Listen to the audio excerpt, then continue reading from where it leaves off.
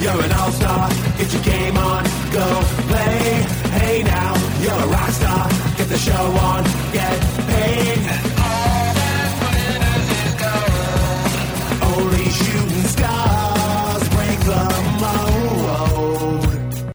Welcome to another episode of the NRL Supercoach All-Stars podcast. This is Barnesy back again for another pre-season podcast and another guest making their debut on the All-Stars. This week we've got Andrew Scanlon, also better known as Cowboy, off the Points Per Minute podcast, which is a great podcast I'm sure a lot of you guys have listened to as well. Andrew, thanks for coming on, mate. It's exciting to have you. Mate, thanks so much for having me on. Really appreciate it. And you're looking forward to the season, I take it. Do you think the Cowboys are going to do a bit better for you? I do. I mean, it's very hard to tell how I go this season, considering they got a handful of new additions, especially the two changes to the spine with Holmes and Drinkwater to the halves. But look, I think it might take a little while to get the chemistry going with these guys. I know some experts have the Cowboys finishing around that sixth place mark, give or take. Some actually have them scraping into the 4, but even for a Cowboys fan like myself, I think that's a bit ambitious. I think they're hovering around that 8th place finish, with some uncertainty whether they'll play finals footy. But, look, exciting times with Holmes joining the pack. So yeah, fingers crossed, eh? Look, to be honest though, I think they're not only losing forwards and backs this season, but they're also that leadership in Matt Scott. I think that's a big loss as well. Yeah, I'm probably on board with you. I feel about the same about them. But that probably gives it away, guys, because we've got Cowboy on the podcast. It means that we are going to go through the Cowboys. Because why not take advantage of him being a massive Cowboys fan and pick his brain about what he thinks about the players for Supercoach for 2020. But after the Cowboys, we'll also be going through the Manly Sea Eagles as well. Before we get into it though, I've had a few listeners and other people asking about whether there's some type of group for the podcast that they can join and so forth.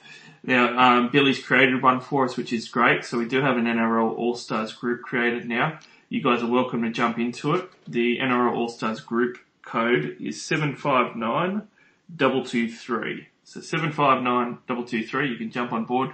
Billy's in there already. I'm going to jump in shortly when I join all my leagues momentarily. But yeah, jump in if you want to. Heaps of fun. Aside from that, guys, we're going to get stuck straight into it because we've only got 2 teams, so it's a bit of a shorter one. But pretty juicy. We'll start with the Cowboys. Now, Andrew, I kind of agree with you. I'm pretty surprised that so many people have said that the Cowboys are a definite top 8 team, top 6, and the people that are saying top 4, I honestly can't believe people are saying top 4, but we'll get to that when we start talking about the players. So, yeah, let's have a look at the Cowboys' gains and losses first. So, the new signings, obviously Valentine Holmes is the big marquee one. He's come across after his NFL dream is now over. Reece Robson from the Dragons, I think Sun Masters is coming across as well to fill that centre spot. But other than that, the losses, Matt Scott's a big one, which you touched on, Cowboy. And Scott Bolton, another bit of experience there going. T-Marie Martin retired, which is unfortunate for him at such a young age. Nene McDonald went during last year. Javid Bowen, Gideon Gella-Mosby, Kurt Baptiste all released. Jordan Carr, who's gone back to the Broncos. And Tuala has gone to the Knights. Andrew, aside from the gains, one of the things that sticks out with the losses to me with the Cowboys and potentially might give us some Supercoach relevance to look at. Aside from the leadership group there, we've got 2 middle forwards in Bolton and Scott. But the other thing is that they seem to have put a broom through the place where they've had a whole heap of these sort of young guys that 5 years ago they thought were going to be fantastic first graders in the back line. And they've given them year after year. And guys like Javid Bowen, Gideon Gella-Mosby, and also Anari Tuala just haven't really produced. And it looks like they've just put a broom through and just said, no, we're going to have to start again and just let those young outside backs go. Mate, as a Cowboys fan, it's actually refreshing to see. As much as it really pains me to see these young guys just getting brushed aside. I mean, look, all for good reason, to be honest, but the Cowboys as a team needed some strength in their backs, which is what they've done. And I kind of like the back line this year. I think we got Holmes at fullback. I don't know about that other wing spot, though. We've either got Talagi or Hampton. I'm not sure which one's actually going to get that final wing spot, but Apacic, Masters and Felt should make up the rest of it.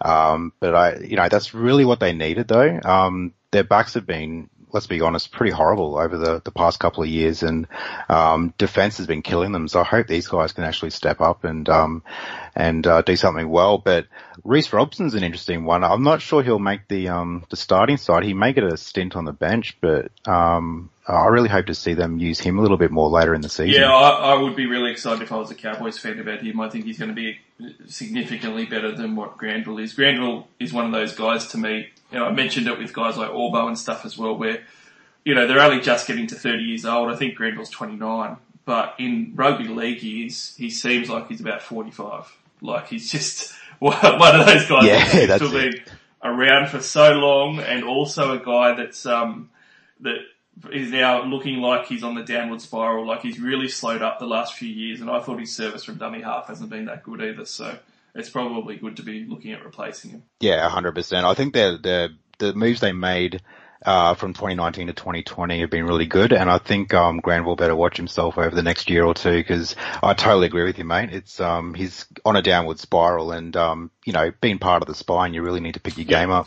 So this draw for the Cowboys is important before we get into the player discussion. The Cowboys are going to play round 12, so that's important. They are going to play that first bye round, which is good. As far as their actual draw matchups for the first couple of months of the season, they've obviously got the Broncos blockbuster to start off the year. It's renowned how many of those go to Golden Point, so that's not going to be a fantastic one probably. Yeah, it's true. I mean, look, to be honest, when Thurston was around, I thought there were more Golden Point games, and I think now that he's kind of out of the picture, I'm not sure that there seems to be a bit more variety, I guess, in the Broncos vs Cowboys games, but unfortunately the Broncos have had the upper hand on us, so I hope it steps up this year anyway, and the Cowboys can come away with the goods. Especially, it would be such a big downer if, because the Broncos Cowboys play twice in the first 5 rounds, that, if Brisbane beat us both times, that's a massive hit to the emotional feels, isn't it, really? So, yeah. But look, as you said, like the draw is really interesting. Round 12 of availability. They've got a mixed bag, don't they, up until round 12? They've got, a couple of Broncos games. They've got Melbourne, they've got Sydney, they've got Cronulla as well, and they've got I'm not a huge fan of, round 2, they've got the Dogs at ANZ Stadium, so it's away one, but it is against the Dogs, so that's not too bad. But then they move on to the Eels, but they are at home, so not too bad. The Knights away at Newcastle, which is a pretty long trek.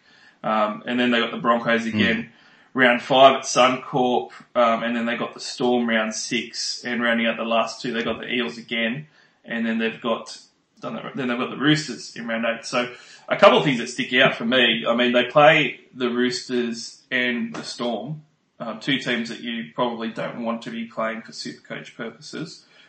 In the first 8 weeks, and they play the Eels twice and Brisbane twice, so it is a bit of a mixed bag, like you said. It's a bit of a peculiar draw as well, because 4 of the games are against the same 2 teams out of the first 8 rounds. Exactly, yeah, and it's never a good thing when your easier opponents are mostly away games.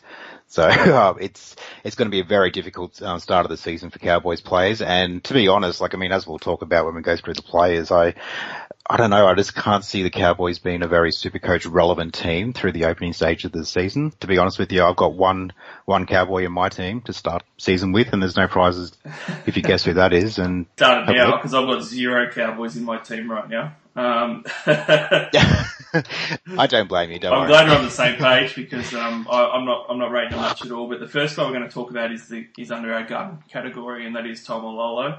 I'm guessing that's the guy that you got in your side, mate. Yeah, 100%, mate. Like, being the main Supercoach force of the Cowboys, he comes with that reliability and very high base and base attack. For me, he's a set and forget with that round 12 availability. And look, if Payne Haas wasn't in your side, then you could consider him most weeks as a semi-safety captain option, but Haas is clearly superior, with his higher floor and producing higher scores more often. But look, you can't sneeze at Lolo's stats, averaging 70 for the past 3 seasons, includes that 75 and 78 points per game in 2017, 2019. But I don't know, his role it doesn't seem like his role is going to change significantly either this season. He'll probably still play around that, 60 to 65 minutes per game. And yeah, his role, I don't know, it just seems like a black and white decision to me. And that round 12 availability really, encouraged me to get him. I'm just going to leave him in there and he'll be in my team from start to finish. Yeah, that's a fair call. I mean, for me, there was a couple of considerations when looking at the numbers. So, I mean, first of all, he comes in at 723k. And just sort of the tail of the tape, 723k off a 78 average season in 2019. That was actually his career year. He's played similar minutes the last 3 years. He's gone 63 minutes, 64 minutes, and 64 minutes the last 3 years in a row. But his averages have gone 78, 70, 75. And those are his three best seasons that he's played in his career as well for Supercoach purposes. So he's a full 8%, he's a full 8 points, which is around 12% additional value in 2019. And one of the things that stood out for me, just a couple of other numbers, and then I'll get your take on it. But in 2015, 16, 17, and 18, the first 10 rounds were less than his middle third and his final third.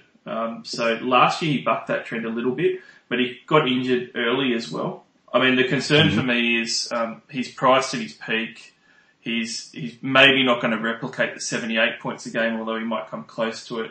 And aside from last year, he's got a full career saying that he doesn't actually start out well. But obviously the opposite side of that, Andrew, is that if you take out his injury from last season, he actually averaged 97 points up to round 12, basically. And that was only 6 games, but it's still a decent sample size. So he bucked the trend completely last year and started on fire and just went ballistic until the bye and origin period. So it's more, I guess, for me, I'm struggling with, am I going to get that Taumalolo? Or is it really the guy that was, the last 4 or 5 years before that, he was actually starting really slow?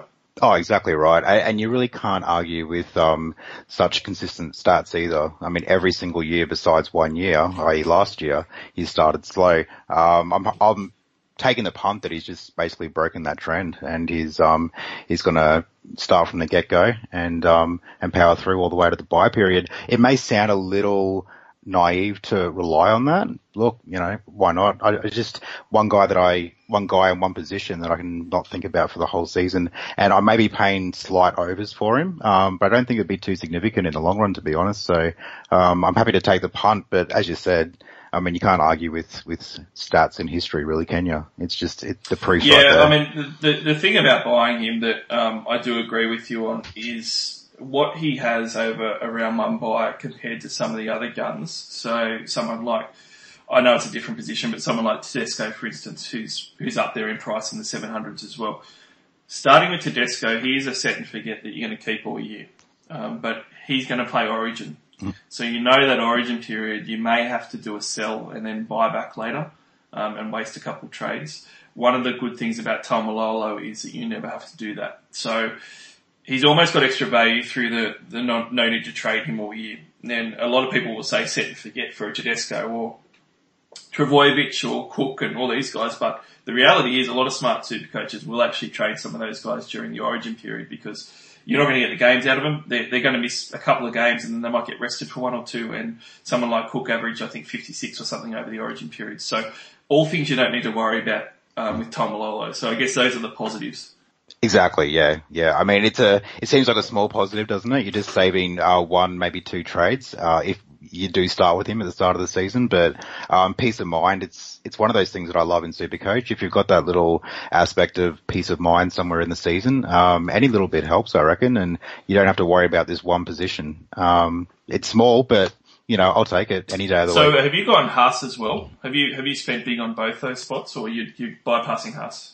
To be honest, and look, I say this all the time, I do the same thing every single year. I'll put the roughest of roughest teams together early. I'm the kind of person that'll spend, up to 8 hours a day between TLT and the first kickoff Thursday night, just trying to smash out my team, because I hate putting together a team so early in the season when there's still, so much guesswork before TLT. But for now, I've got a decent team together, I think, and I've got both Haas and Taumalolo in my team. I've skimped in the centre wings, starting out with Papenhuisen and Ponga in the fullback position, but yeah, got a couple of cheap options in the halves. But I do have both Haas and Taumalolo, which kind of contradicts what I said earlier. Like if you don't have Haas, you can kind of pick Taumalolo as a semi-safe option, but I kind of like all that base input right at the start of the season. But, it does cost a little bit, but yeah, it's a tactic I'm willing to run with. No, I think there's nothing wrong with buying him for round one at all. I guess the biggest drawback for me is that it's hard to have Haas and Taumalolo both in your side, and that's why I was wondering what you had done, because obviously you need the two gun fullbacks.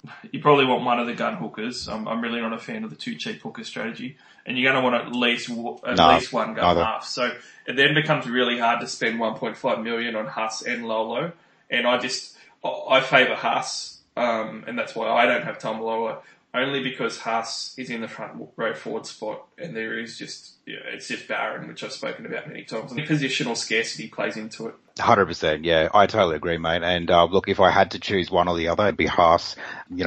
Pretty numerous factors, to be honest. Yeah, I mean, you couldn't run with, say, a Teddy Turbo combo at fullback either if you chose both Taumalolo and Haas. It's just so much money injected into four players. I haven't gone I've gone the gun and cheapie for the hookers as well. So, but yeah, I skimmed a little bit in the centre wings and skimmed a little bit in the halves as well. So, but I'm sure like most people's teams, that'll change come TLT. I'll probably rip it apart and it'll look nothing like it is now. Yeah, one thing that TLT might do to allow Taumalolo and Haas is if we somehow get an influx of forward cheapies, which we haven't really had that much of in the past for round one, and some forward mid-ranges as well, one of which we're going to talk about in a little bit. That'll make it a bit easier. So I don't see Taumalolo on paper. I think that Taumalolo is a great buy for round one. I agree with you. He's not going to lose much money anyway, even though he might not average 78. He's going to play that first draw. It saves you a trade. It's just the broader picture of whether that means you're not going to have Haas. I think that I would leave Lolo myself, but that's just me. We should move on because even though Taumalolo is fantastic, we've got some other guys to talk about, and the other superstar is under my risk category. I've put him, and a lot of people, this is going to be hugely controversial, Andrew, because I've seen a lot of people talking up Valentine Holmes, and I'm going to say outright, I'm going to give you my take on it, and then I'm really interested to hear yours. I'm not a Valentine Holmes hater, despite what some people will say online. I completely understand how good he was before he left, but there's some really, really important things that people need to remember, and this happens all the time, right? There's guys that go ballistic, and that's all that people remember. It's the same with everything in life. You only remember the good things once history sort of starts to take place, and it's a while ago. Holmes comes in at 564k. He's not cheap. He's at fullback, which automatically cancels him out straight away for me because I think he's going to be, at the moment for round one, I'd probably rank him as maybe the 7th best fullback option. So I can't see how anyone can put him in, especially when someone like Pappenhausen is 60k less than him. But when you're looking at the numbers, Andrew, and this is the thing that I was pulling out with a few people that disagreed with me. And, look, it's fine. If you prefer Valentine Holmes, I hope he works out. Maybe he'll go ballistic. But even if you look at the numbers, okay, he went fantastic in his last season. But that was basically a 3-month period. For the season, he averaged about 67 points. It was for about 3 months, though. And his whole career before that, he has never done anything near that. Now, a lot of people will say, but he was playing wing a lot of the time. You know what? In 2017, he played 21 games that season, and 19 of his 21 games were playing fullback, and he averaged 51 points. So he was nowhere near a gun, and he barely actually averaged 50s. And so despite his great 2018, there's actually a bigger sample size before that of a full year playing fullback where he actually did really poorly. I'm a big believer that a lot of players can have a really good 3-month window, so I need to see a lot more than that to say that that's him. And that would be huge regardless of other circumstances. But this guy's got a mountain of other circumstances. He's now got a new club that he's coming into. He hasn't played rugby league for 18 months. That is massive. We all saw what happened to someone like Jared Hayne, who came back and was just nowhere near the same player, different body shape, different training. That is a massive deal. I'm not writing off Holmes. Maybe he will come good and maybe he'll be just as good as what he was, but geez, there is massive risk to expect that for round one for me.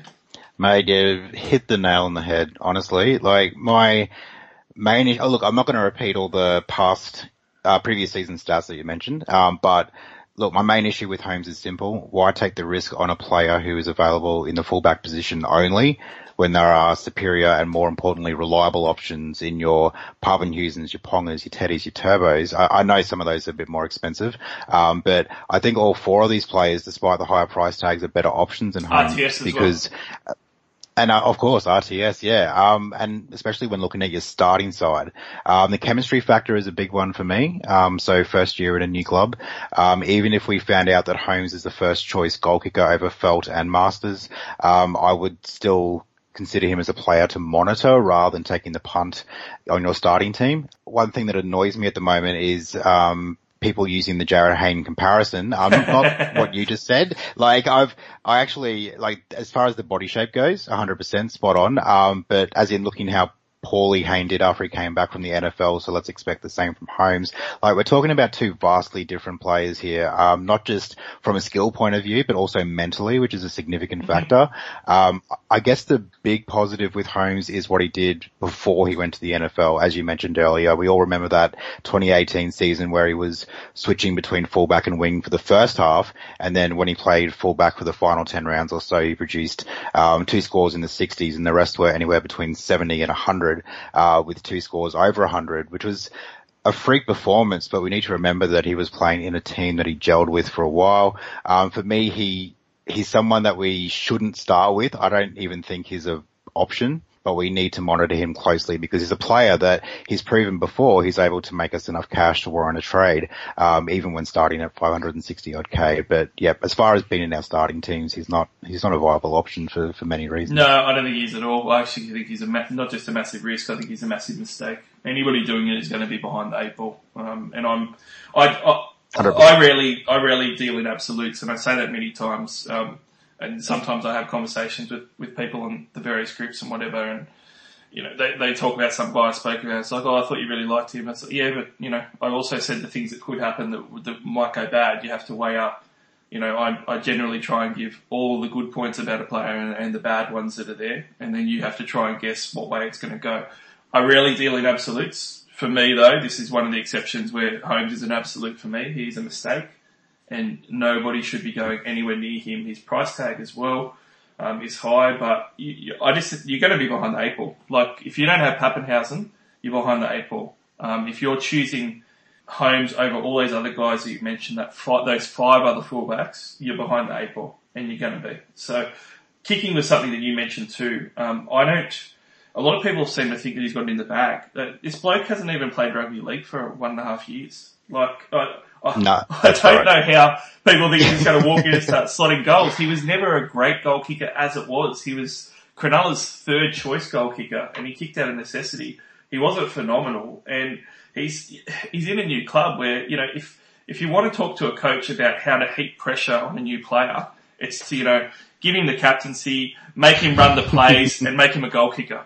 You know, like, it's just... Exactly right, yeah. Look, I'll be honest, if Felt's not the goal kicker, I'd be quite surprised. I mean, Masters' kicking form, you know, came down a little bit. As you said, Holmes is, you know, first year back, and also Clifford, yeah, probably won't even make the side. So, I'm pretty confident Felt would be the Cowboys goal kicker this year. Yeah, I actually think that he will be as well. I think that we both agree. Don't go near Holmes for round 1. Certainly monitor him. The other thing too is that round 12 bye round, it's probably going to be irrelevant for Holmes too, because the Queensland backline is pretty shot. They've got a lot of older guys that they're moving out and stuff. He'll find his way into that Queensland side, and you won't even be there for the round 12 bye. So you don't even have that. Exactly. Yeah, the positives are minimum. There's literally no reason to pick him for round 1. Well, in my opinion anyway, and yours obviously. So yeah. Let's move on from Holmes. Yeah. Big Balls Pod. So I've actually got the new recruit Masters there. Now I was someone who really liked Masters coming through the Tigers, and I liked him as a back row. I watched a lot of his lower grade stuff, and he was outstanding. And then he obviously got moved to the centres. I did not like him in the centres. He developed his game really well, and then he looked really good. And then I loved him because he had this phenomenal combination of base attack where he would get a heap of offloads, a heap of tackle breaks, and he was just really enthusiastic with his work. And then he got goal kicking as well. So then it was a match made in heaven. But a few things happened to Paul Ehsan Masters last year. Through 1 to 10, that's the first 10 rounds of the season, I should say, He averaged 63 points, which was solid. He still could have been a lot better, but it was solid. And then he absolutely just fell off a cliff. After that first 10 rounds, it basically looked like he wasn't interested. And the middle half of the season, between round 11 and 18, he averaged 47 points. And then the round 19 and 26 to finish off, it was 42 points. I'm going to say that he completely checked out last year. He did not want to be at the Tigers anymore. That's happened with a few players, and he just didn't go well. So he ended up with an average of 52 points a game last year overall, despite that 63 average for the first 10 rounds. In 2018, he was 61 points. I guess my question for you, Andrew, is do you think that it was his disinterest in the Tigers and the fact that he wanted out and he was going to leave that made his workload and his base attack drop off a cliff and all that sort of stuff?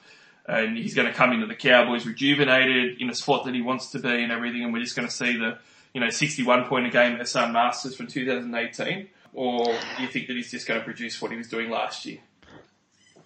Oh, that's a really difficult one. Look, I mean, the feeling and the vibe that I got last year from Masters when he dropped those stats, I actually did think he just seemed disinterested. I remember sitting there watching one of the games and turning to my mate and just saying, does he just not give a crap anymore? Honestly, he's just not interested. He doesn't want to be there. And I mean, this club change could be a blessing. But look, at the end of the day, I simply can't see Masters as a viable option to start the season. I mean, his performance at the back end of last season was terrible. Obviously, for someone with his price tag, he's unlikely to get the kicking duties as well. I mean, I know some people are still throwing out Masters as a likely option, but I mean, as we discussed before, I can't see anyone else doing it bar Felt. And forking out $483K for a player that's just produced scores in the 20s, 30s and 40s for most of the back end of last season would be pretty silly. There is that new club factor that really could go either way, but there's zero reason for us to take the risk on Masters in our starting size. You're essentially taking the risk that he'll return to his best form due to finding a new club straight off the bat. And I mean, he produced the goods in the first half of 2019, but can we really count on that in our starting team? Throwing a centre wing in our side that costs upwards of $500K causes us to skimp in other positions too. So I'll be steering clear of Masters for the starting team, that's for sure. Yeah, I'm looking at him purely as a big balls pod. So if someone wants to go full pod, and I do like to look at alternative ways of looking at someone. One of the things with Masters is he's in a really niche price bracket, and that's where I could see someone considering him, because there is a lot of guys in centre wing that are expensive, that are 500K plus, that 500 to 600K range, but that sort of 400 to 500 range, anyone in the 400s, there isn't really much there at all. It's basically like Jared Croker and Masters. So if you've got money left over and you want, a strike centre wing, I could see Masters. He's definitely going to be a pod, but I could see someone considering him, and I kind of understand why. If you think that you've been pretty safe with your team and you want to take a punt, but I reckon that the thing that would have to happen for me to look at him would be the goal kicking. If he was goal kicking, I'd actually consider him at 483K, but I'd need that goal kicking there to think about it, because he's going to play the round 12 bye as well, which I kind of like. So there is a couple of little positives there. But as well as that, they've got a tough draw. So, I mean, if he drops, I'm actually looking at him myself for my team as a prime candidate to get in around round 8, because he's going to come off the Storm and the Roosters, probably have a couple of bad games and then a couple of price drops, and then I'll monitor that, and we might be able to get a Masters at around 400K when we've got a bit more cash, set ourselves up for a bit of a Cowboys run leading into that first bye and have him for that bye round. And, look, if he's playing well, and I think that he's capable, you could even leave him there and he could be sort of your 5th, 6th rotation centre wing as well. So I think that there is going to be some options for Masters to come into your side, but for round 1, like you said, it's probably a bit too much risk. Yeah, and I mean, you're spot on too. That's exactly how we should be treating Masters is, he's proven himself to be a great centre wing. If the Cowboys did have that easier draw and he had the goal kicking duties, he'd be a great, option just to take the punt on. A little bit closer to the bye period, that's probably the perfect time just to take a look at him. But with players like Masters, we we really need to make sure that we've got him on our watch list. We just really need to monitor their progress so we don't miss out when he does come good, if he does come good. Base attack is what you're looking at, guys. So his base went down to only 27 for last year. It should be higher than that. It should be in the 30s. One of the things to look out for Masters is if you see him starting to offload and tackle break, which will happen if he's on his game, then that's the time to really put him on your list to get traded in, because his base attack will give him a mid-40s type of floor, which is phenomenal for a centre wing, and it's why he got his value in 2018. But we will move on. The next guy's a mid-range cow option. He's a really frustrating one for me, Andrew, but as a Cowboys fan for you, you must just pull your hair out. So I'm going to go through the Cohen Hess numbers, and then I'm going to just let you go off at him. But Cohen Hess should have been, the great hope for the Queensland Origin forward pack a couple of years ago. And he did come into 2017 playing pretty well. He was only playing 58 minutes a game in 2017, and he averaged 58 points for that. He got extra minutes in a starting gig in 2018 to put him up to 73 minutes, which is 15 minutes more than he was playing the year before, but he put up the exact same 58-point average. And it was very clear watching him that obviously the tries dried up a little bit, which was always going to, but his impact and work seemed to really suffer. And as a result, in 2019, he only averaged 61 minutes a game and a really low 38 points because he was benched for a lot of it. So, few numbers on him, mate. He's 20 points below his average in 2018 and 2017. That is humongous. He's got almost a 50% drop in his points.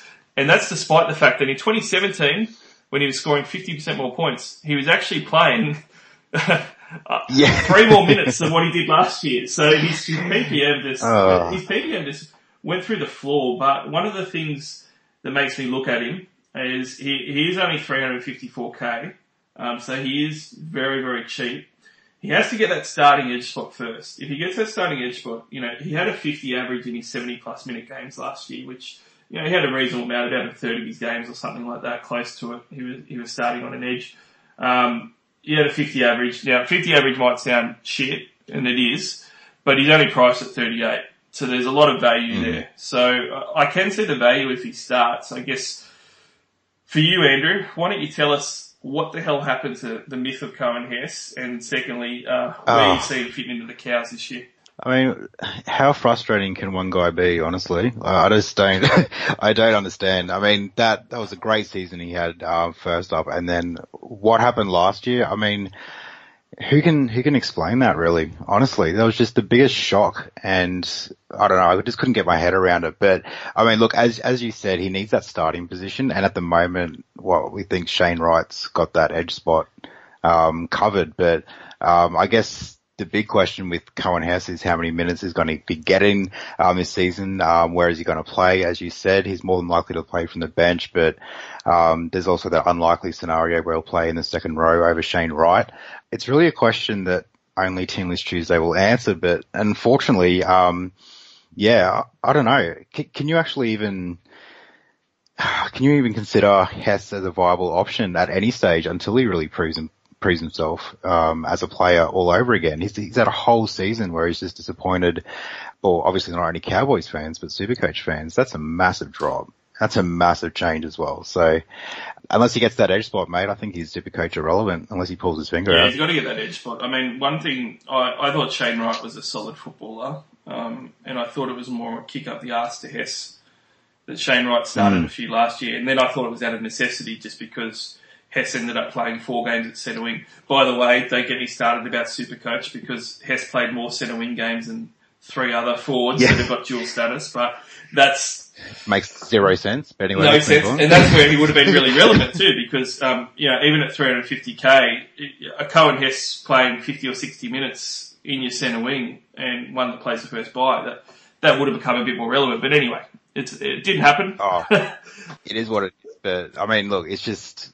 Yeah, actually, I don't want to talk about that anymore. Let's just move on. It's just frustrating, honestly. It is so frustrating. Like, it's a great game, but consistently inconsistent. It is what it is. Let's go. Yeah.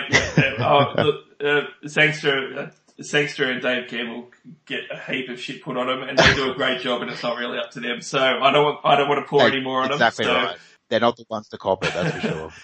So on Cohen Hess, I mean, for me, Shane Wright was pretty meat and potatoes, and I didn't really see that much upside to him. To me, they're on talent and ceiling.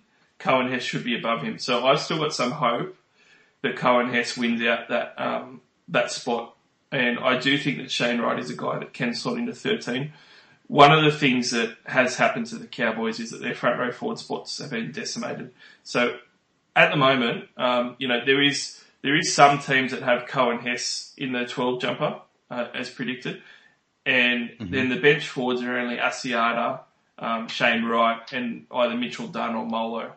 So pretty much like one legit prop in the rotation. And, McLean and Maguire are going to need spells. So you're only going to have a 3-forward bench anyway because Reece Robson's definitely going to be there.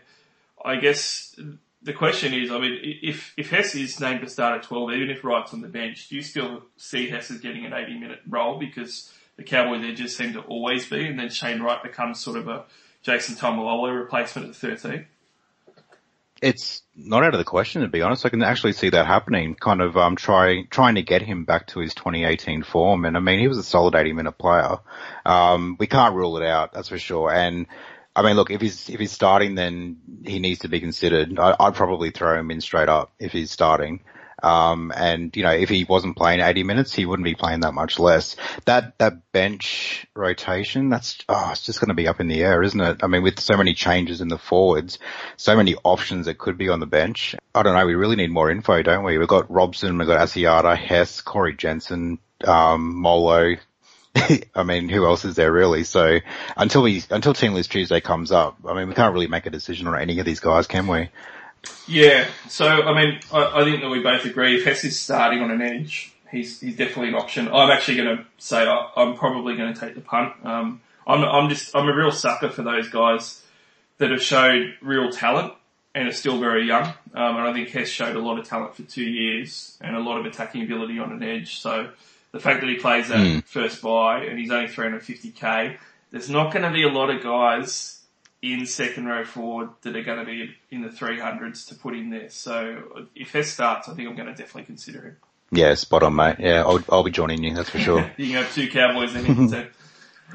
Yeah, that's just unheard of for me. Gosh. I mean, since the Taumalolo/Thurston days, I haven't had more than one Cowboy on my team at any time. Well, I reckon that he's a good shot. I think that he's got more chance than what people are giving him credit for being able to win that over Shane Wright.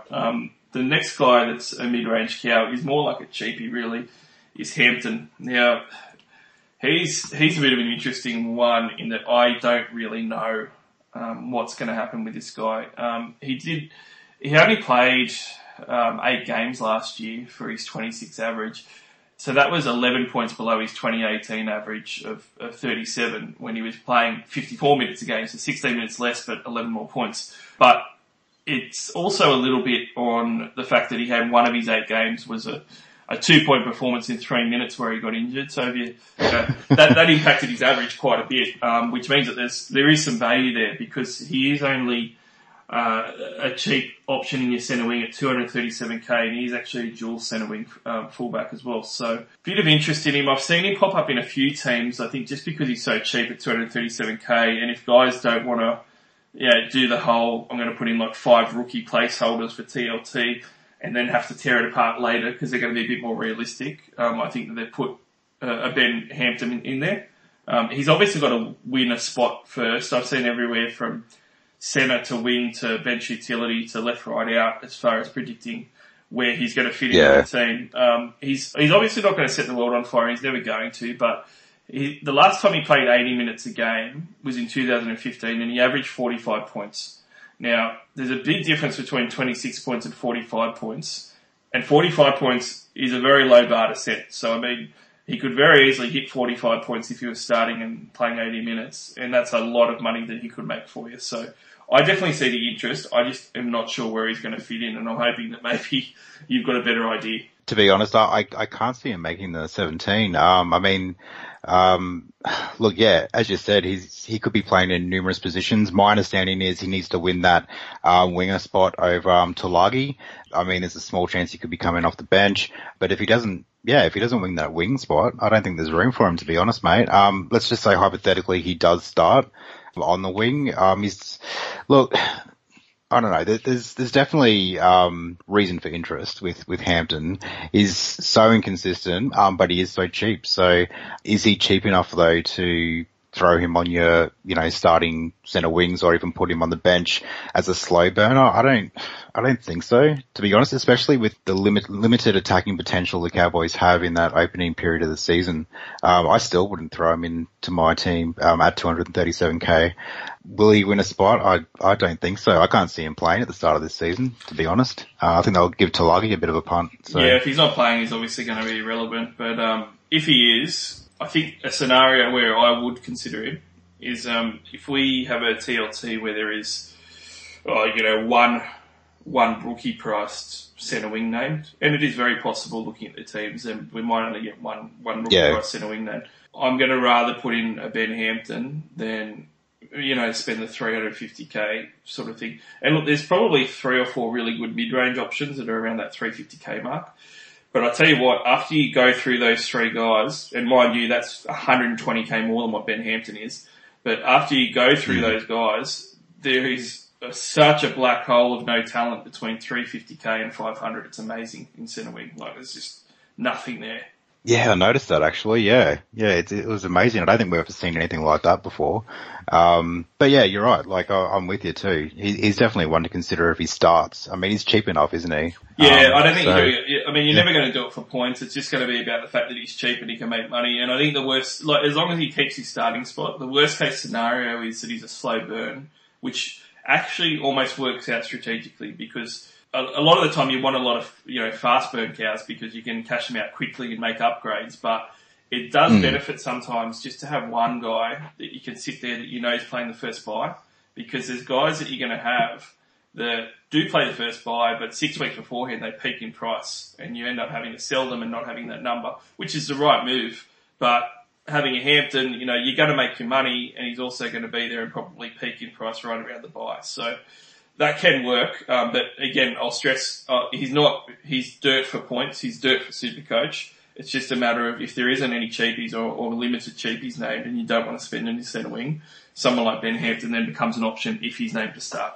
100%. And even those players like Hampton and even possibly T-Rex this season, you could throw them there. They're available for round 12. They can just chill there for a while, slow burn, and then offload them after round 12. So definitely on the card. Our other mid-cow is one of the Cowboys forwards, and that is Molo. So Francis Molo, I'm going to be honest, I don't understand why he's appearing in so many teams initially, and then I sort of realised that he's a front row forward guy, and there is nothing in front row forward to plug in aside from maybe Musgrove at the Tigers if you want to put in someone cheaper. So he's 299k, so he's not super cheap, but there isn't much to do in the front row forward spot if you're not going to spend. He only played 24 minutes a game last year. His average score was 32, so his PPM was very good. His prior years, his PPM wasn't as good as that though, so you're probably somewhere in between. He's probably more like a 0.9 to a 1.1 type of range PPM. I guess the thought process is that he's going to get more minutes with both Scott and Bolton gone and the middle minutes that are going to be available and maybe the only genuine prop on the bench. But Maguire is somebody that can play quite a few minutes, so he doesn't need much of a spell as a prop either. So, I mean, how many minutes do you really see Francis Molo being able to increase from his 32, and do you think that's ever going to be worth paying the 300k for him? Don't think it would be worth it, to be honest. I reckon a lot of people are actually banking on the fact that Paul Green came out and had some really great things to say about Molo, that he developed well at the end of the back end of the season last year, which, may in turn result in an increase in minutes, stealing a few minutes off some of the other players. But as you said, he's awkwardly priced at 300k because it's either going to come off the bench for his usual, 30, maybe 35 minutes, give or take, or if we go with the great man Andy Jacko, says in his team prediction that he isn't going to make the team at all. Look, I can't see Molo not making the 17, to be honest, especially after what Greeny said. But if he does, he's too expensive to have as an NPR, obviously. But but he's not going to provide the output needed to make our 17. The only positive with Molo is that he played increased minutes at the back end of last season. So if that trend continues, so the combination of Greeny saying he's, very happy with his progress, plus that indication at the back end of last season with his increased minutes, then he'll make us a little coin. That's pretty much all the only benefit I can see with Molo. But you watch. I don't think Molo is actually going to be in too many people's teams come kickoff in round one, to be honest. Yeah, mate. I think a lot of people are going to have to redo their plans. I don't think he's really an option at 300k. And one of the things that are known by a lot of veteran super coaches as super coach poison is a bench prop forward. That's going to be a small minute bench prop forward. That's just, it's not even a slow burn. Sometimes you end up selling for a 30 or 40k profit, and it's not worth the trade. You've actually just lost money on your trade by doing that. So. Mate, I'm guilty of doing that years ago. I'll never revisit that. I've done it a couple of times, don't worry. You haven't made a mistake properly until you've done it 3 or 4 times, mate. So, let's move on to the final couple of Cowboys that we're just going to mention real briefly, and that's the halves, because both of them deserve to be mentioned. Morgan comes in at 472k. Now, he's also probably going to be partnered with Drinkwater, who's 361k, and I've seen a couple of people looking at Drinkwater too. With both these guys, I'm going to say I've never been a Michael Morgan fan in real life or in Supercoach, and it's mainly down to the fact that I think that it gets overlooked how poor he can be as the number one option running a team. I think that when he's looked good, it's been because he's had a Jonathan Thurston there, and he works well with that. But when he's just running your team as the only half, really, or the only playmaker in that spine, it really sticks out to me that I just don't think that he's fantastic at it. And for a Supercoach player, especially some Cowboys fans, I know it's not going to be you, but have referred to him as a gun in the past. He's never averaged 60 plus points. He's had a few 59 seasons, but he hasn't averaged, 60 plus points. So I really think that people get carried away with Morgan and how good he is, both in real life, but also for Supercoach. He's a solid player. I probably like him better at number 1 than 7 or 6 myself. But his score, mate, in 2018 he was a bit of an option because he was only, I think, 400k to start the year. And he looked like he was going to be huge value. And he only ended up averaging 44 points a game and being injured as well. And even in 2019 he was reasonably cheap as a half. He's actually going to be the most expensive he's been for 3 years. And there is just so many options around that 470 to 500k mark in your halves that I would rather get. Drinkwater's the same. There is guys like Ash Taylor are less. Guys like Williams at Canberra are less money in the 300s range. There's for both these guys, there's just so many other options. I really can't see anyone needing to look at them at all for round one. No, spot on. They're not round one options in my eyes, and simply for that reason, there are better options out there. I know I've been quite negative with the Cowboys players on this podcast, but I think it's just reality as well. You can't be so biased. Like it's a Supercoach world. You can't, just because you support the team, you can't talk them up. You just got to be more realistic. But I mean, the positives are too few with Morgan. I mean, I know the no DPP status might be minor, but, he's got the potential to score well, but his consistency as well, it's a great concern. I'm like you, I preferred him in the number 1 jersey, and I don't really like him running the team. I do think he's a good player, mate, don't get me wrong, but I prefer him as a number 1 and definitely not running the team. I think that's where he shines. But I understand that halves and 5/8 are definitions of roller coasters when it comes to SC output. But when you look at the other halves available and what they can bring to the table, whether it be goal kicking, attractive draws, even a high level of reliance, for example, when SJ was at the Warriors, Morgan has none of these. So if we want to look for a reason to monitor Michael Morgan, a decent chunk of last year's poor scores were from his return after his injury. That's all, that's the only really thing we can look at. He had 4 weeks off, came back and produced scores of 14, 36, 22 and 41. So, we take those scores out of the equation. And yes, he still had a small handful of poor scores, but he had a decent season, which doesn't mean we should consider starting the season with him this year. It simply means we need to keep him on our watch list. We all know what a quality player he is, but we need to wait for the right time, and the right time certainly isn't round 1. No, I wouldn't go near him all year. So let's move on to Manly.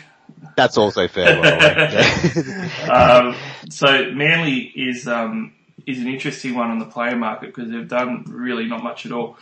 Danny Levi's their only real relevant signing from the Knights, and that's on the back of Fanu probably not being cleared to play for in the NRL in the opening rounds. As far as the losses go, Coruscant's gone over the Panthers. I feel like they've lost in that swap. I think Coruscant's better than what Levi is. Lloyd Perrott got released. Yeah. Trent Hodgkinson and Kane Elgie are both retired. Elgie's retired pretty young there. But the movement on the Eagles isn't too much. I kind of see them as having a similar type of season as last year. I think that they're going to be quite competitive. I think Des Hasler has done a good job with what he's got. He's gotten a lot of guys to play better than what they are, but I think a lot of teams are going to be ready for him this year as well. Yeah, and there's that predictability factor, isn't there? Very similar 17 to last year. They'll be gelling quite well, I guess. There's the positive for us. But honestly, I reckon they'll finish maybe just ahead of the Cowboys, like around that 6th spot maybe. I think they're a better side than the Cowboys. They're a solid side, and any team that boasts the Trbojevic brothers and that absolute beast of a forward pack can really make an impact on the NRL season. I've got them finishing around that 6th place anyway, mate. Yeah, they're probably going to be top 8 for me if I predicted, but I don't know if they'll be as high as 6, but that 6 to 10 range is a bit of a lottery anyway. So let's talk about their guns first. Now, the biggest gun that they have is obviously Turbo. Now, Turbo's 715k because he just had a career year. He scored 77 points a game. That was absolutely massive, but if you take out his injury-affected game, we had 2 injury-affected games. He actually had an 86 average across his 10 non-injury affected games. Crazy. It was amazing. And out of those, 10 games that he wasn't hurt, he had 4 tons. So 40% of his non-injured games were tons. And 2 of them, 20% of his games, were 150 plus. It really was amazing, the performance he put up. And, you can say, and rightfully so, it's not a big sample size. But he still played half a season. So, there's enough there to say that he was on fire. The year before he averaged 74, the year before he averaged 76. I couldn't fault anyone for starting with Turbo round 1. But I'm not myself. I'm going for the Pong Pap duo. But Turbo's definitely an option. Yeah, 100%. He's always an option, really. I mean, considering what he's capable of. I'm with you. I'm on the Ponga Papenhuisen combo at fullback. I'm also a very paranoid guy when it comes to injury-prone players. It hurts me, mate, honestly, because, you got someone who's just the scores that this guy is capable of producing. I'll be sitting there simply not choosing him because of his injuries off and on, his price as well, as you said, after a massive season. But look, I may miss a few scores in the between the 100 and 150 range, but honestly, I'm a paranoid guy, and if I'm sitting there at the start of the season and I see my 700k player fall to injury, I know how costly it is for that round, despite how easy it is to offload him next week if the injury is serious. But look, Ponga Papenhuisen all the way, but can't blame anyone for starting with Tommy Turbo. Yeah, he had like 3 different periods of time that he was missing multiple games because of injuries and stuff. So if you owned him last year, the good points were really good, but it was a real concern. And hamstrings are a problem. He had a reoccurrence of it a few times, including in the off season. Now he's meant to be 100%. Yeah, so those other games where he was sitting out though really hurt you. So whether you want to take that again, it's a bit of a risk. But I guess if you've got 2 gun halves, one of the things that I think is positive with Turbo is he is probably going to be at least a little bit of a pod. I don't think that he's going to be in 25% of teams or anything like that. So it isn't very many years where you can get a guy of Turbo's caliber and maybe even like a 15% ownership or something like that. Like it's pretty unheard of. So there is a lot of value in that regard. And I don't think that he's going to fall too far below what his average score is. I think the injury risk is there with his hammy though. And I feel safer with Teddy. And I'm going to say a bit of a story here, and I'm probably going to anger some Seagulls fans. But there was times I was watching Turbo last year, and he didn't seem that involved. He did not seem very interested, and I actually owned him at the time, and I was pretty annoyed.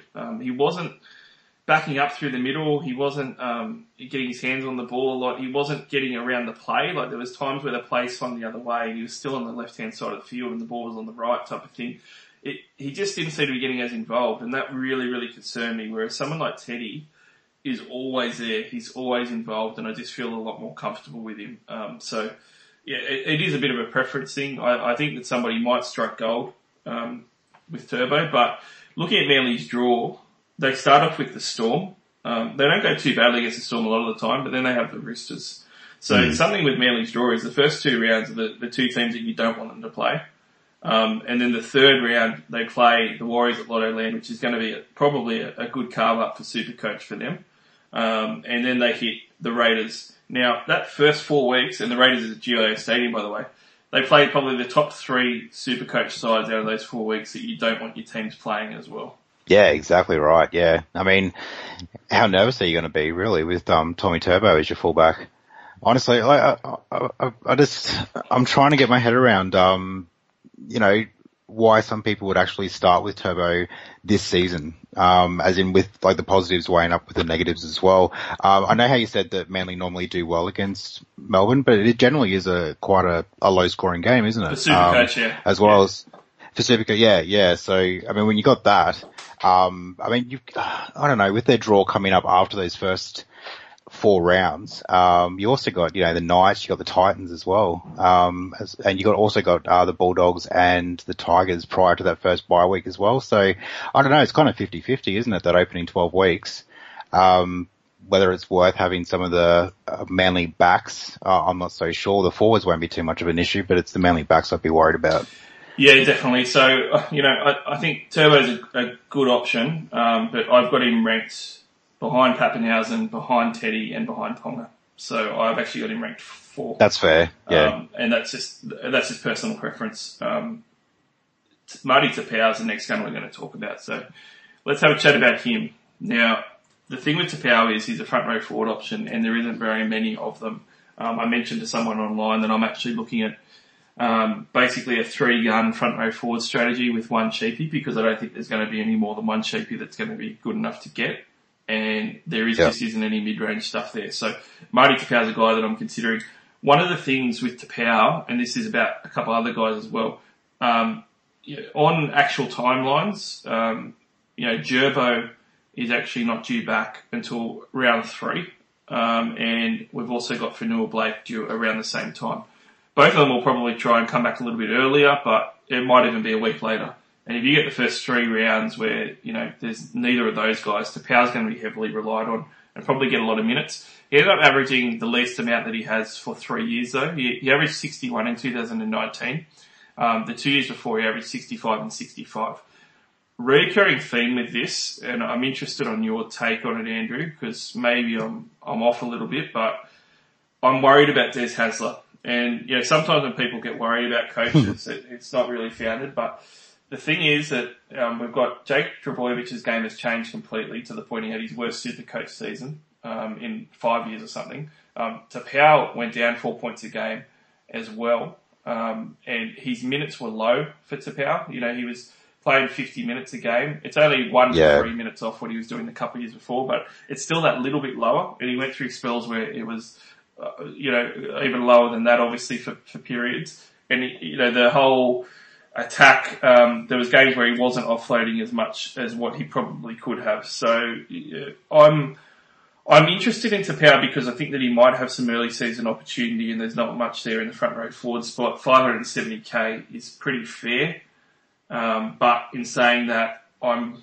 curious as to whether the Des Hasler risk is that you don't get the offloads and non-work rate sort of points for Supercoach that we maybe would have seen from Manly players the year before last. Yeah, and that's a fair concern as well. But I mean, look, I agree with everything you just said there. He's a very black and white player, Tapau. Like he's we all like his consistency. He's also a player that most coaches will have in their sides once round 12 comes around anyway. He's not a player that'll give us value by any means.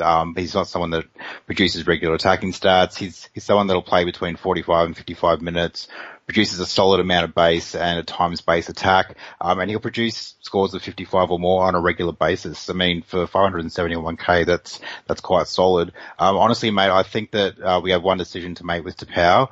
If we're sold on having him through the bye period for his round 12 coverage, are we going to run with him from get-go, or are we going to hold off to see what kind of output he decides to give us this season? But with that absence of Gerbo and Fanua Blake at the start of the season, I mean, I'm quite keen to have him from the get-go, same as yourself, mate. Yeah, he's definitely an option for me. I'm tossing up between him and Andrew Fafita and also Takiaho. And Takiaho, if he's got the kicking, I don't think that he can be left out of anyone's side.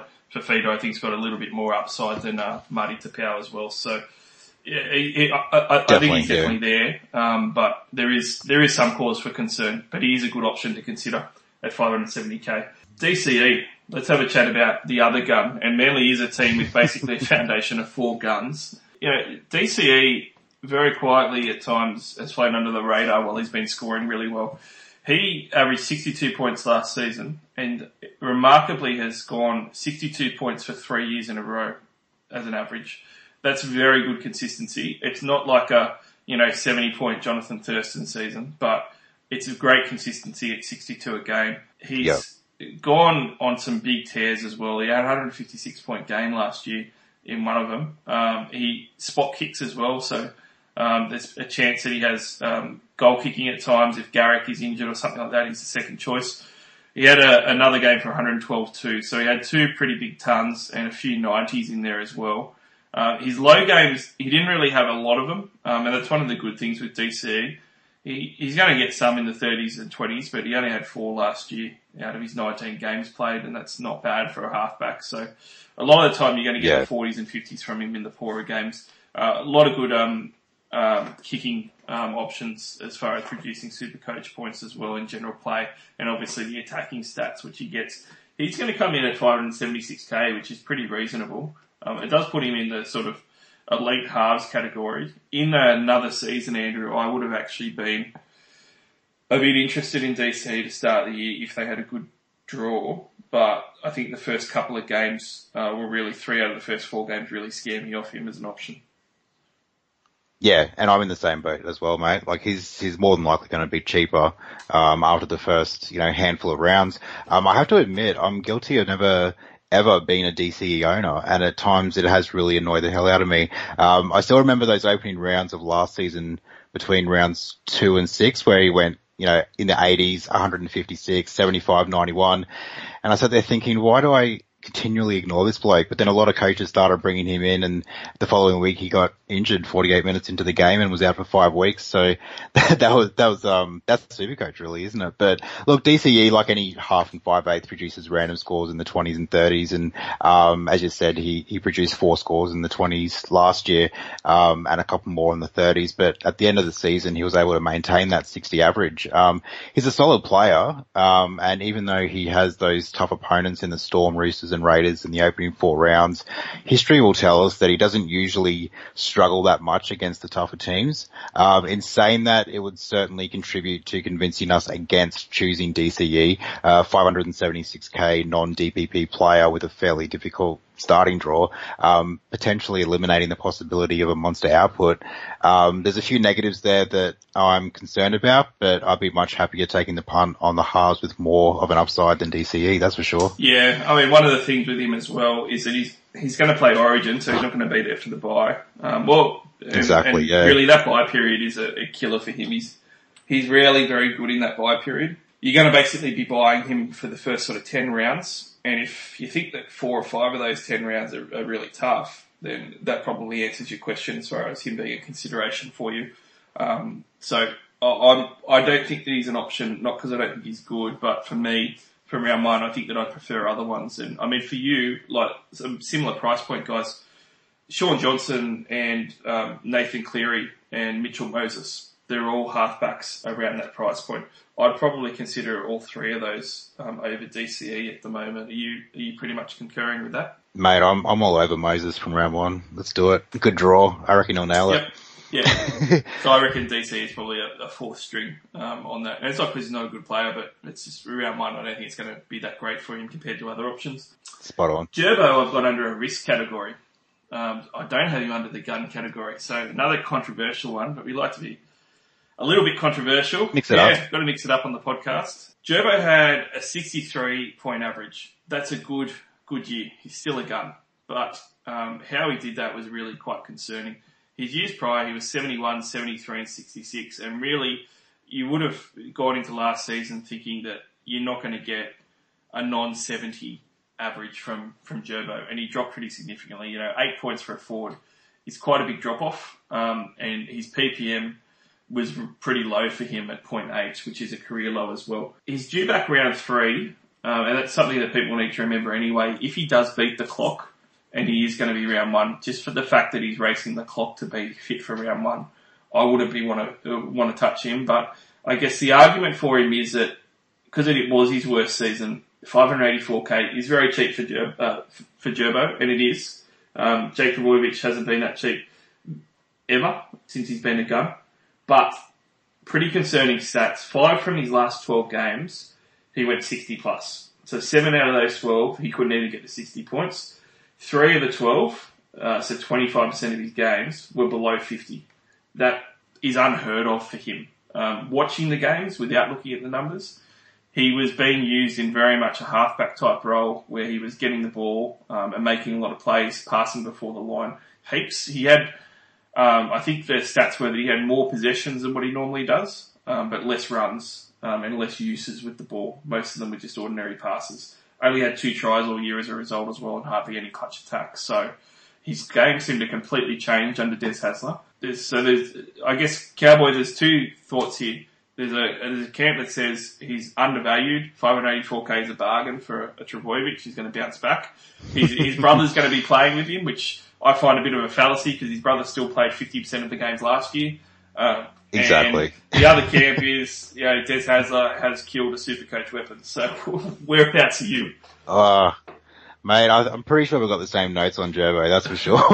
I couldn't believe he dropped 170k odd, last year. That was insane, wasn't it? I mean, it was certainly a tale of 2 halves when looking at his season overview too. His second half of the season, I mean, look, wasn't bad, but his first half was clearly superior. At this stage, we can't pick him up in our starting team, obviously, but hypothetically, if he was there in round 1, you already know my answer because he's coming off an injury, off recovery, so that rules him out for me.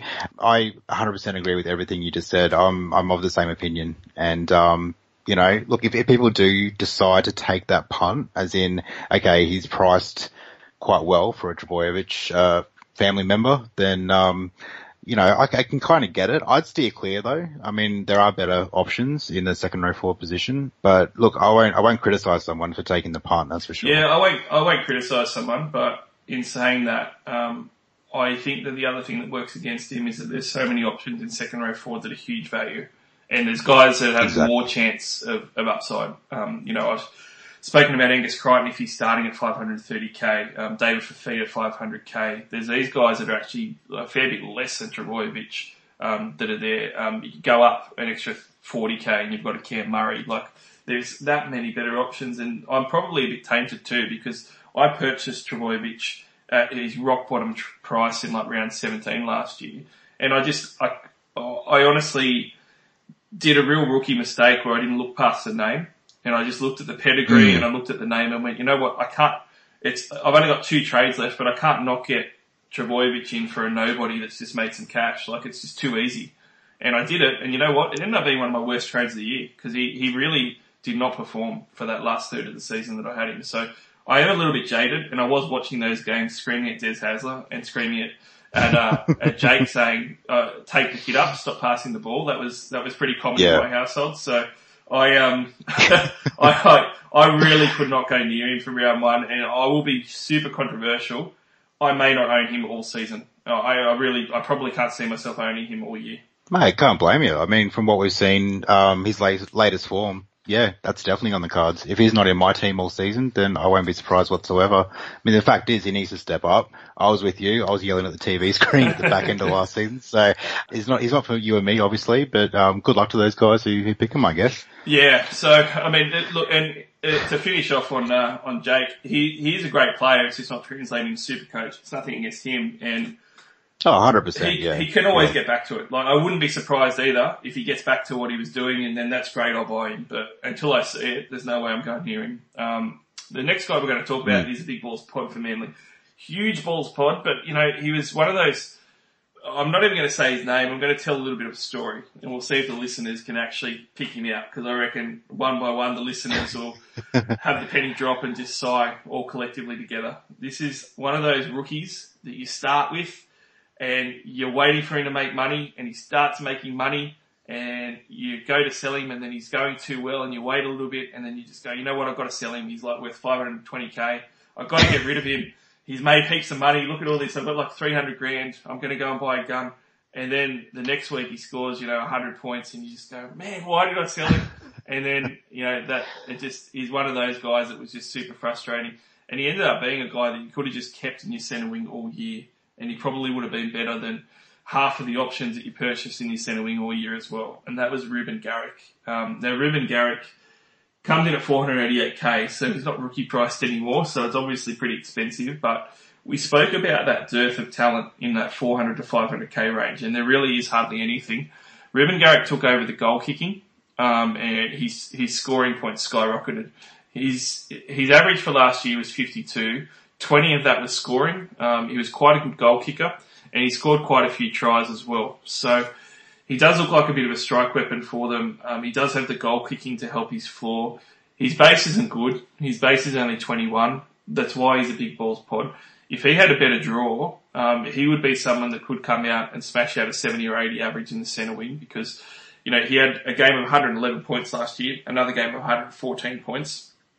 And a number of games, I think 3 games of 80 plus, and a heap of games in the 60s. So his floor is actually pretty good. Despite him being a winger, he had one terrible game of 10, and then maybe 4, 5 games in the 20s, but the rest of them were pretty solid, and he played a full season of 24 games. So first off, congratulations to Ruben Garrick, and a bigger congratulations to those guys who actually kept him and saw the ability that he had, because those guys were paid off handsomely. I think he ended up making like an extra 100 grand after that first big sell period whenever I jumped off or something, and I was one of those guys. Did you sell him pretty much his first peak, and do you see him as a big pod option for the season for this year? Yeah, look, mate, Big Balls Pod is a very appropriate name. Like, you would have to have massive balls to pick this guy at the start of the season. If I decided to run with this guy, I would have anxiety and multiple heart attacks throughout the entire season, I swear. I mean, look, he played a full season on the wing last season. Yes, he produced some insane numbers. He was producing scores in the teens and early 20s from 80-minute performances. But, I mean, I add this factor to Manly's tough opening draw, and he has 3 words written all over him, which is wait and see, in my opinion. I mean, he is capable of some brilliant scores. He plays the magnificent footy, doesn't he? But I've honestly never seen someone roller coaster so much in the Supercoach world. He's really exciting to watch and really exciting to own when he is on fire, but it's a case of picking him up at the right time. Personally, I'm not forking out 487k for a winger who's about to face 3 of the top sides in his first 4 matches this season. He may score I think he was at 60 against the Roosters early last season, but he also scored 2 disappointing games against the Storm at the back end of last season. So he may be more suited to our sides at a later time, later in the season, but it's certainly not for the start. Yeah, for sure. And I think that one of the things that's unfortunate for Manly is that their draw for the first month isn't great. And it's probably going to mean that there's going to be some price drops on these guys. Manly do play that round 12 bye though. I do see Garrick as someone really relevant for that bye. He might be 400k, closer to that bye. And that's a decent purchase. Like, to get a guy that can hit the attack and get a few tries and also be a goal kicker for Manly, I think is really good. So I'm actually quite interested, because I think he's one of those guys again that you can look, if he got injured or had some really poor runs to start the year, you might even get him at 350 to 380 range. And then if you do that, you can just have him for the bye and keep him there as a goal-kicking 5th, 6th, rotation option for your centre wing for the rest of the year. So I think he's very relevant. I think that he would be an out-there consideration, but definitely a consideration if Manly had a better draw to start. It's just that they don't, that's all. So he's definitely a watch, though, and he deserves some props and a mention. 100%, and you'd be crazy not to have him on your watch list after the first 5 weeks, that's for sure. Cash Cow rookie, they don't really project to have any rookies, but one guy that's definitely not a rookie is old T-Rex. He's pretty prehistoric T-Rex. It's pun fully intended there. He's making a comeback. He's only 200k, so he's going to be one of the cheaper forwards. There's always a good chance that there's not going to be any cheap forwards named in any position really, but sometimes you might get some on the bench, and T-Rex is going to be one of them. I am interested because Des Hasler has resurrected the dinosaur before. He has done this to plenty of forwards, and he really got some good years out of T-Rex as well previously.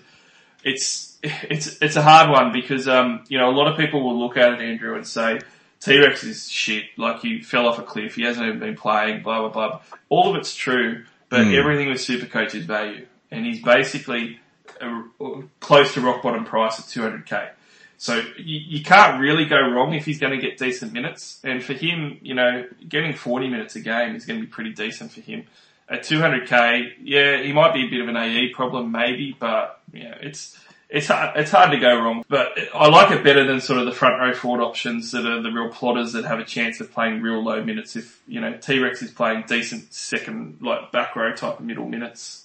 I can see it. I can see something there. And I'm trying to be positive about T-Rex because I used to love him when he was in his prime. He was a beast. Oh, same.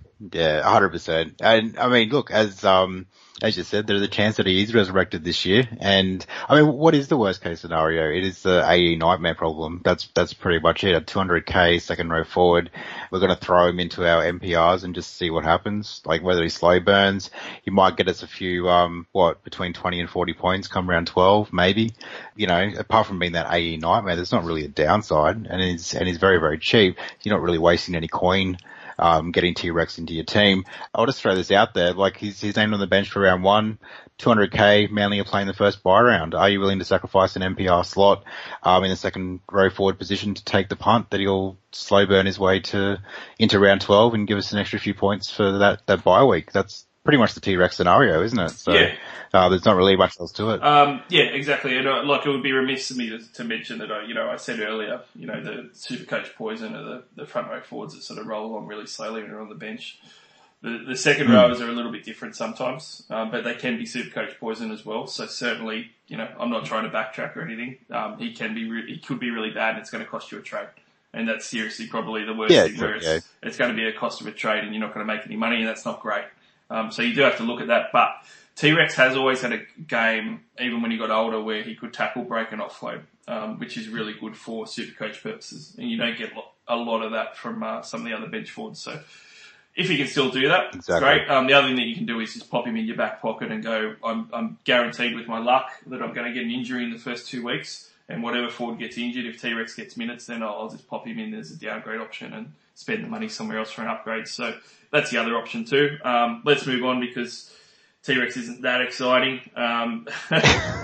Probably the only other guy to talk about in the sort of mid to cow category is Corey Waddell. I'm only going to mention him because he had some really good games when he got the minutes, and he looked like a real goer. And I know that he's pretty highly rated at Manly, and they don't necessarily project to have the best bench, and they also project to have at least Fanua Blake and Gerbo out for the first 2 rounds probably. So he's going to get some extra minutes. There is a bit of a trappish element though. He played 41 minutes a game last year and he averaged 40 points a game. He's a goer, and I could see him getting, 60 minutes a game to start the year, but that's going to drop off pretty quick as soon as they get their full forward pack back. So it's one of those things where he looks cheap and he's going to be named to start, potentially, or if not, play good minutes, but mate, it's got trap all over it for me because as soon as that forward pack's relevant again, he's just going to drop his cash and his minutes as well. That's it. Yeah, 100% a trap. Look, there might be some coaches out there that'll see that, he's likely to play Lock, is it? Jobo's replacement, in the opening rounds, but there might be a few coaches out there that'll see that he's playing in the starting side or getting increased minutes and jump on him. But, at the end of the day, once their full team's back in Jobo and Fanua Blake, then that's probably the end of it for Waddell. So, trap written all over him, and yeah, definitely not appealing for myself, mate. And what about Levi? So obviously Fainu has gone and potentially going to be gone for the season because it's very serious charges. And we've got Coruscant out of the picture, so they don't really have anyone else. It's a Danny Levi show, and I mean, he played 58 minutes a game last year for a 41-point average. So for Supercoach middle forward hooker purposes, it is absolute dirt. Like his PPM's 0.71 last year, and 0.69 the year before, 0.69, 0.55. Like he's not a good Supercoach option, but if he's getting 80 minutes, he's going to be undervalued. So do you think that they're going to try and run him for the 80 minutes? And in which case, even if he's scoring, 55 points a game, he's probably going to have to he'll fall over 55 points a game playing 80 minutes at hooker. Yeah. So, I mean, do you see, that's when the two cheap hooker comes into consideration. Do you see the two cheap hooker strategy as being viable? I actually do think it's viable if Levi plays big minutes. Look, personally, I'm running with the Brayley, with either Cook or Smith combo. I just think it's too hard to pass up on Brayley, obviously, and yeah, I just like that comfort of having Cook or Smith, preferably Cook in my side. Might save a little bit of coin on Smith, but don't get me wrong, it's a viable option, especially this Levi at 379k. Haven't given much thought to Levi, to be honest, but it's just because I've been quite settled with my hooker combo. But look, if he's playing 80 minutes, then gosh, he's a steal at 379k. Yeah, he'll make $100,000. The issue will be if Kate Cuss is named on the bench, then I don't think you can go near him because it's clear what's going to happen. But if they have a four forward bench, then he would normally be an option. I just don't see it with the other options available. Brayley's a lock, and I think you've got to have probably Cook or Smith or one of the other top guys in there as well. So it for Levi. Interesting watch, though, to see what Des does in real life because he's pretty short there. Fanua Blake's the last guy that I'm just going to mention. Look, he's 613k. He's probably going to be playing busted for round one. You can't go near him, I don't think. He had a career year. I saw a few people talk about him, but even if he's starting round one for 613k, he was phenomenal and one of the premium front row forwards, but you have to imagine that the big fella's going to be playing less minutes even when he returns. So if he misses the first, say, 2 rounds, he's probably got 2 or 3 rounds getting his fitness back and playing lower minutes, and it just becomes an option when you look at him round 6-ish and think, wow, he's going to get really juicy for that buy. Yeah, 100%. And I mean, for me, there's zero upside with choosing Fanua Blake at the start of the season. Like 613k, coming off a decent season, coming back from injury. I mean, he's just too risky in my eyes. So, you're better off going with one of the other big front row forwards, 100%. So, mate, I think we've run through 2 teams and not wanted to buy any of the players that we spoke about. So. Hey, look, at least, we're realistic and, yeah, I mean, it's got to be done, though. It's Supercoach. So, better off just being real about everyone than just trying to find positives with every player and trying to convince people to, give these people thoughts. So, this will be the glass half empty podcast, this episode. Yeah. I think a rename should be on the cards, that's for sure. Yeah. Well, to Cowboys and Manly fans, I think they've got a lot of good options, but they're going to be later on in the season, that's all. Round 1, I don't think it's just going to be fantastic for them. But there is the guys like the Lolos, and the Turbos and Tapaus that I think are going to be pretty relevant still, immediately and decent considerations. So it's not all bad. I think that they're going to have both these teams though, when we get to sort of, that round 6 to 11 period, we're going to be heaping praise on these guys. Don't worry about it, because that's going to be leading up to the bye and these guys dropping off after their tough early draw, and that's when it's going to get exciting for you fans out there of the Cowboys and the Seagulls. Cowboy, thanks for jumping on, mate. It was great. Podcast debut. Fantastic to have you. No, mate. Thanks very much for having me on. I really appreciate it. Points per minute podcast that Andrew Scanlon runs is a great one. Give it a listen. Even last season's ones. I know some of you fanatics and addicts and everyone else out there that can't get enough Supercoach listens to old podcasts. Andrew's great. Give it a go. But otherwise, mate, we'll chat to you again sometime. Yeah, thanks so much, mate. Appreciate it. Thanks for listening, guys. You can download the podcast or listen and subscribe on iTunes as well as SoundCloud. Do follow us on Twitter, NRL_SC_All-Stars.